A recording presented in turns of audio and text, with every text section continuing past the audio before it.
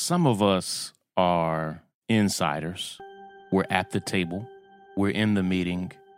We are appointed to cabinets and administrations and boards and councils. Some of us are playing the inside game, and some of us are not. We're pushing from the outside as organizers and activists. And I want to teach you for a moment how that works. I want to share a story that I don't think I've ever shared here on the Breakdown podcast. And I want to tell you why neither group is better than the other, but both groups always think they are. Let me unpack and explain it and talk to you about how I think we can influence the incoming Biden-Harris administration. This is Sean King.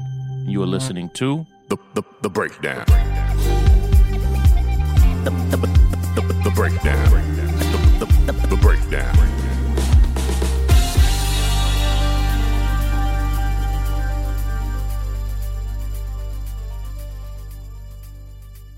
I want to start today by telling you a story. I tell a little bit of this in my book, and I don't know that I've ever really talked about it here on the podcast, even though we're almost 400 episodes in.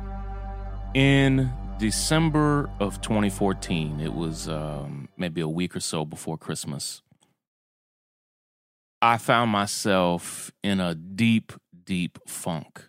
And I had stopped everything in my life, including quitting my job, to help organize and bring attention to the crisis of police violence in this country. I was fighting for justice for Eric Garner, for Mike Brown, for John Crawford, for Tamir Rice. I gotten to know many of those families. And slowly but surely, come December, after nearly, 4 to 5 months of fighting, we realized that there was going to be no justice for Eric Garner, no justice for Mike Brown, no justice for John Crawford, and it appeared that there would be no justice for Tamir Rice. And it was devastating because those of us who were fighting and organizing and who had stopped our entire lives to do this, we had given it everything we had. And it's hard to describe the feeling now when you give something everything you've got and basically get almost nothing or next to nothing in return. And there were some gains, but we were fighting for those officers to be held accountable. I just want to be real about it. There were good things that came out of those months, but what we were fighting for was the officers who killed Eric Garner, Michael Brown, John Crawford, Tamir Rice, and more, and the nearly 1,200 people who were killed by police in 2014. We were calling for those officers to be held accountable. And what we realized is that the system was not designed to give us that type of accountability. It was designed as a tool of oppression. It wasn't designed to give us justice. It was designed to impose justice on us, or injustice on us. And come December, I found myself in a bad place. And I got a call from a friend of mine who worked at the White House, Obama's White House, and had been there for several years. And he told me, he said, Sean, tomorrow we are about to announce the members of a new task force on policing. And he said, Sean, and I thought this conversation was going in a very different direction. He said, Sean, so many people hear what we know about police violence and what we know about these cases. So much of it we learned from you, from your articles. I'd started writing professionally at that point, from your social media and the way you break the stories down. And he said, so much of what we know, I'm not sure we would even know it had you not broke the stories down. And I didn't know where this was going, but I was feeling pretty good about it. And just dumb. And my friend I now know was using kind of what we call the sandwich method, where you start a hard-ass conversation off with good news and compliments, and then you drop the hammer, which is like the meat of the sandwich, and then you put the soft, fluffy piece back on to end the conversation. And he said, man, we're just thankful and we're just grateful. And I was thinking like, damn, am I about to get an award from the White House or what? So stupid. And he said, man, I just want you to know that, we're announcing this 21st Century Task Force on Policing tomorrow. And I just didn't want you to be surprised because even though, so many people, when they think about police violence right now, they think about your work and your stories and your role and beginning to organize people and all of this. He said, I just didn't want you to be surprised when you're not on the task force. And I'm not normally one that loves to be on committees, but I felt like at that point in time, I was writing 3 to 5 articles a day, which is a crazy pace. Every single day, hundreds and hundreds of articles on police violence and just the epidemic that was overtaking the country. And I had talked to almost every family that was publicly known that had experienced police violence. And he said to me, Sean, a lot of the people, most of the people that we've put on this task force are people that the public won't even know. And he said, that's on purpose. He said, Sean, we really want this task force to be low key and kind of fly under the radar. And he said, you've made some critiques of President Obama. You've been involved in some controversy. And what we don't want is to announce the task force and it'd be like, controversial leader appointed to Obama task force for that to be the story. And I understood, but I was hurt. And I was disappointed because I felt like I had something to add to that task force, but I didn't say that to him. I just thanked him for giving me a call, and that's what a friend does. A friend doesn't just give you the good news and the compliments. A friend calls you and tells you such a thing. And what I did next was one of the dumbest things I've done over the past 10 years. And there've been a few really dumb moments, but this is one of the worst. I have a quick word from one of our favorite sponsors, and then I have to tell you the hook of this story. It's what I really want you to hear. Be right back. You don't need me to tell you this, but our country is having a super hard time right now, and our economy is in a bad place. And there's almost always a rise in break-ins during the holidays, and it's why Simply Safe Home Security is having a huge holiday sale. They have 30% off of any Simply Safe system, and they'll give you a free security camera. Recently, U.S. News & World Reports called it the best home security of 2020. So whether you're traveling or staying put for the holidays, check out the 30% off free security camera deal before it ends this week. I love Simply Safe. We have it here at our house because their system is extremely user-friendly. You can set it up yourself in about 30 minutes. It's quick, it's easy, it's effective, and you can get 30% off of Simply Safe plus a free security camera today by visiting simplysafe.com/break. This deal expires on Friday. That's simplysafe.com/break. Let me spell it.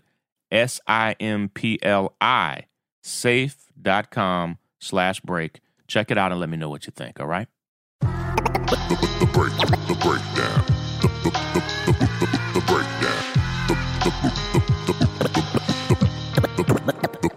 The breakdown. So back to my story. My homie called me, said we're announcing the task force. I just didn't want you to be surprised when you saw it and you're not on it or not a part of it in any way. And I said, okay. And the next day, this was like during the Christmas holiday season. And this is no excuse, but but I had strep throat. I was super sick. I was in a bad place, not just because of the strep throat, but I was probably depressed. I didn't really even understand the concept of therapy at that point in time. And I saw the list that came out. And there was a police chief that was helping to lead the task force. And there were a couple good people on it. And I saw some people. I was like, who are these folk?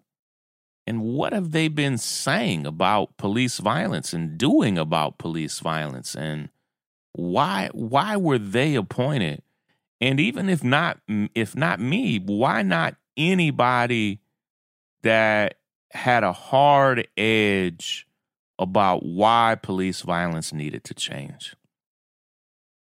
And I got on Twitter and started talking trash about the task force and basically saying that they appointed people who wouldn't rock the boat, wouldn't challenge the status quo, and people who were not advancing the newest, most progressive ideas on how we would change the system. And I basically said, they invited people who kind of colored within the lines, and if any of them had challenged the system enough to color outside of the lines, it appears they would not have been invited to the task force. And that doesn't sound so bad. It was harsher than that. It was crass. It was inappropriate, and I regret it.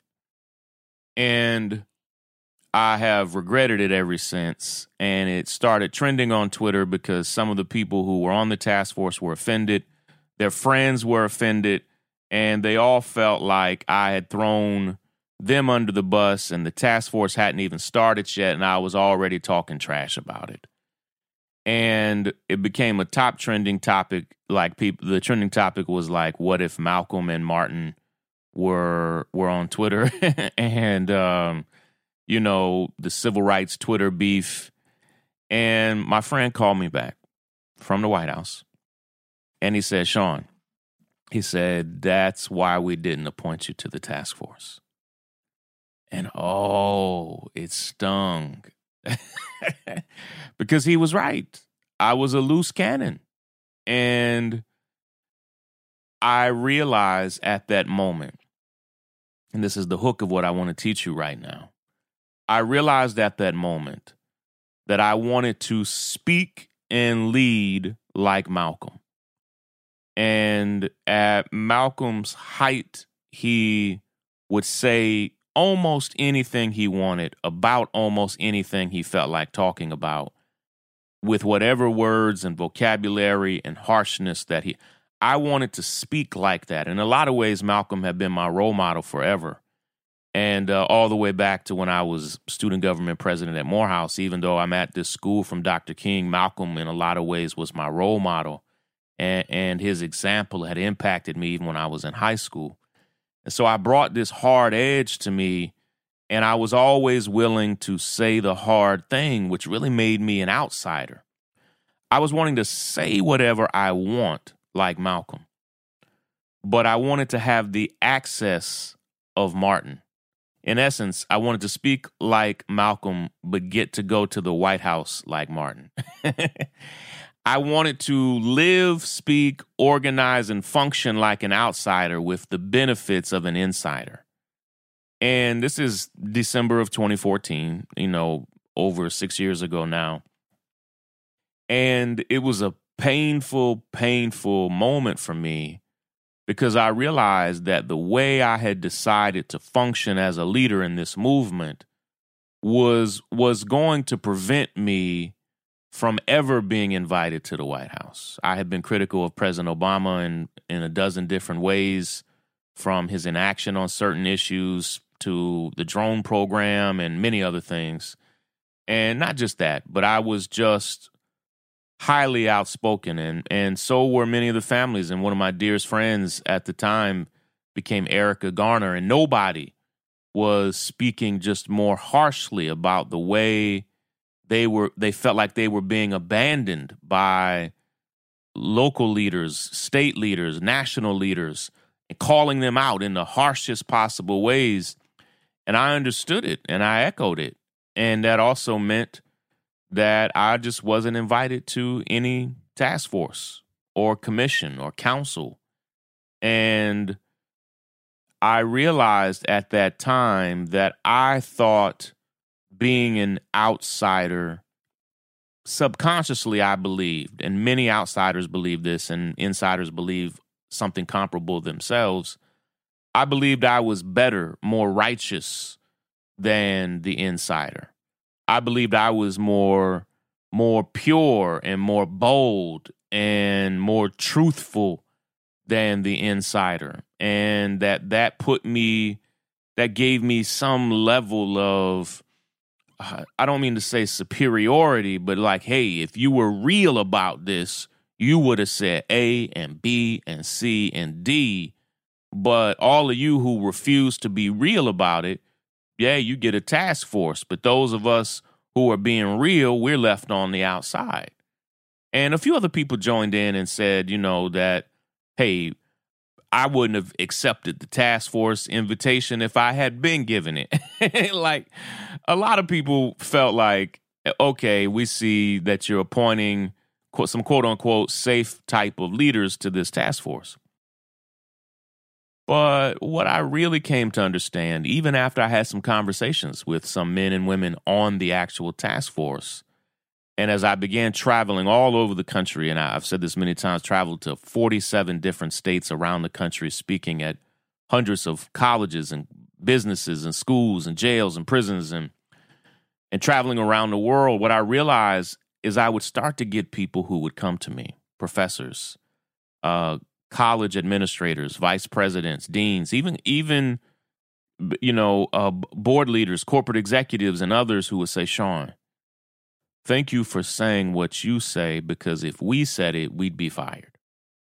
Sean, thank you for speaking truth to power the way you do, because that would get us in deep, hot water where we are. So thank you for being our voice. I would hear this everywhere I go. My family moved from California to Atlanta to New York, and I could walk the street. This is pre-corona. I could walk the streets of New York, and every block I would go, I was writing for the New York Daily News at the time, and people would stop me and say, thank you.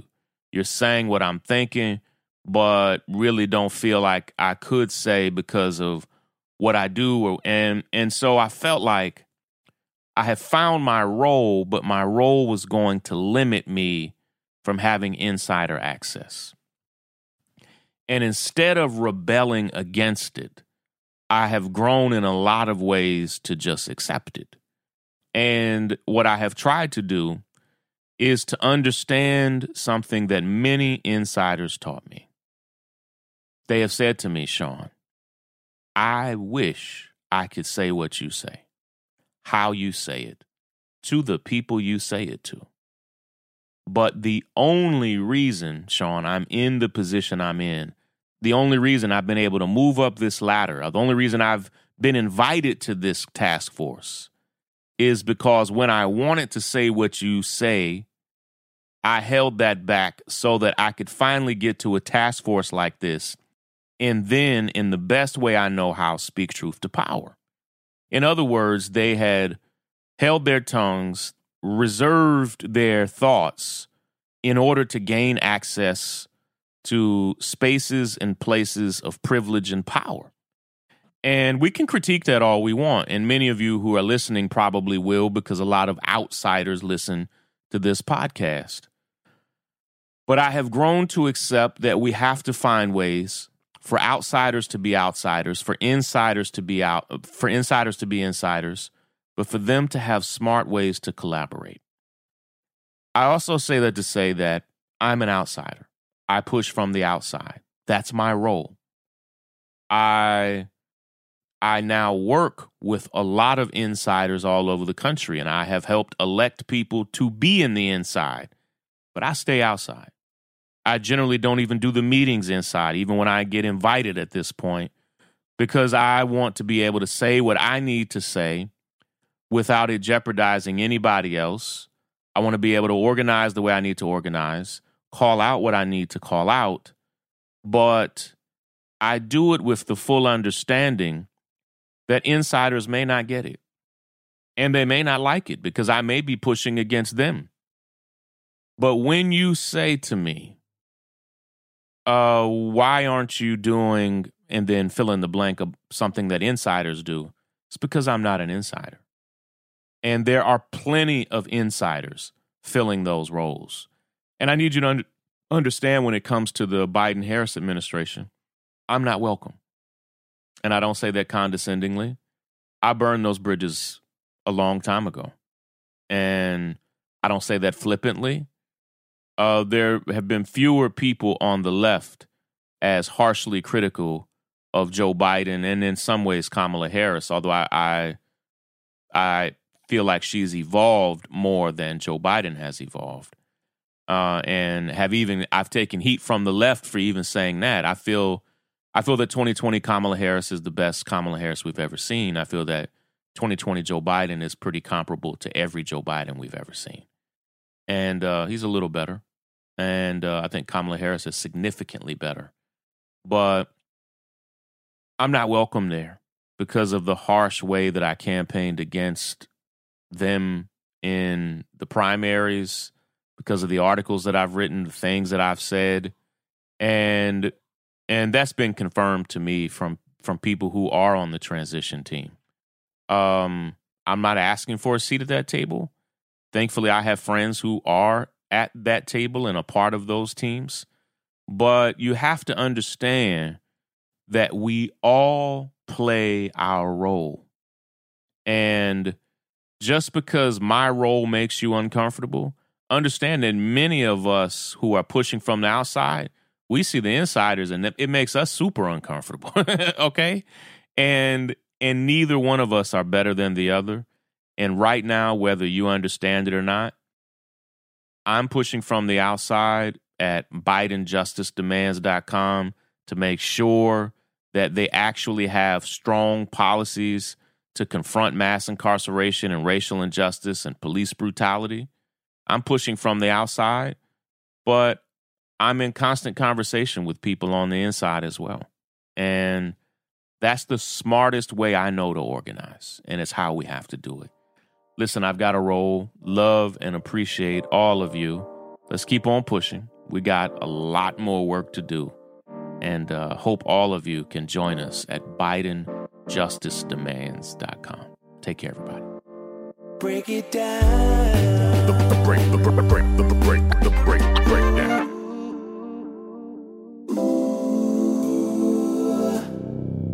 It's the pathway to freedom. It's leading to the North Star.